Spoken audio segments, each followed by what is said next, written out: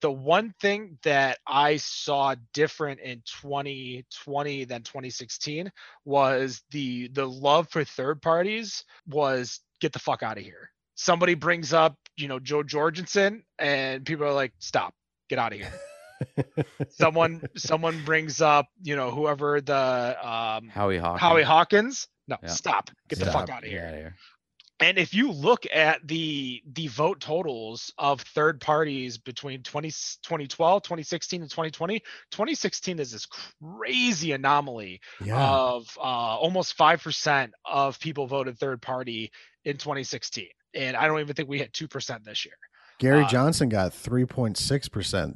That was the guy that I voted for in 2016 and made Sean cringe.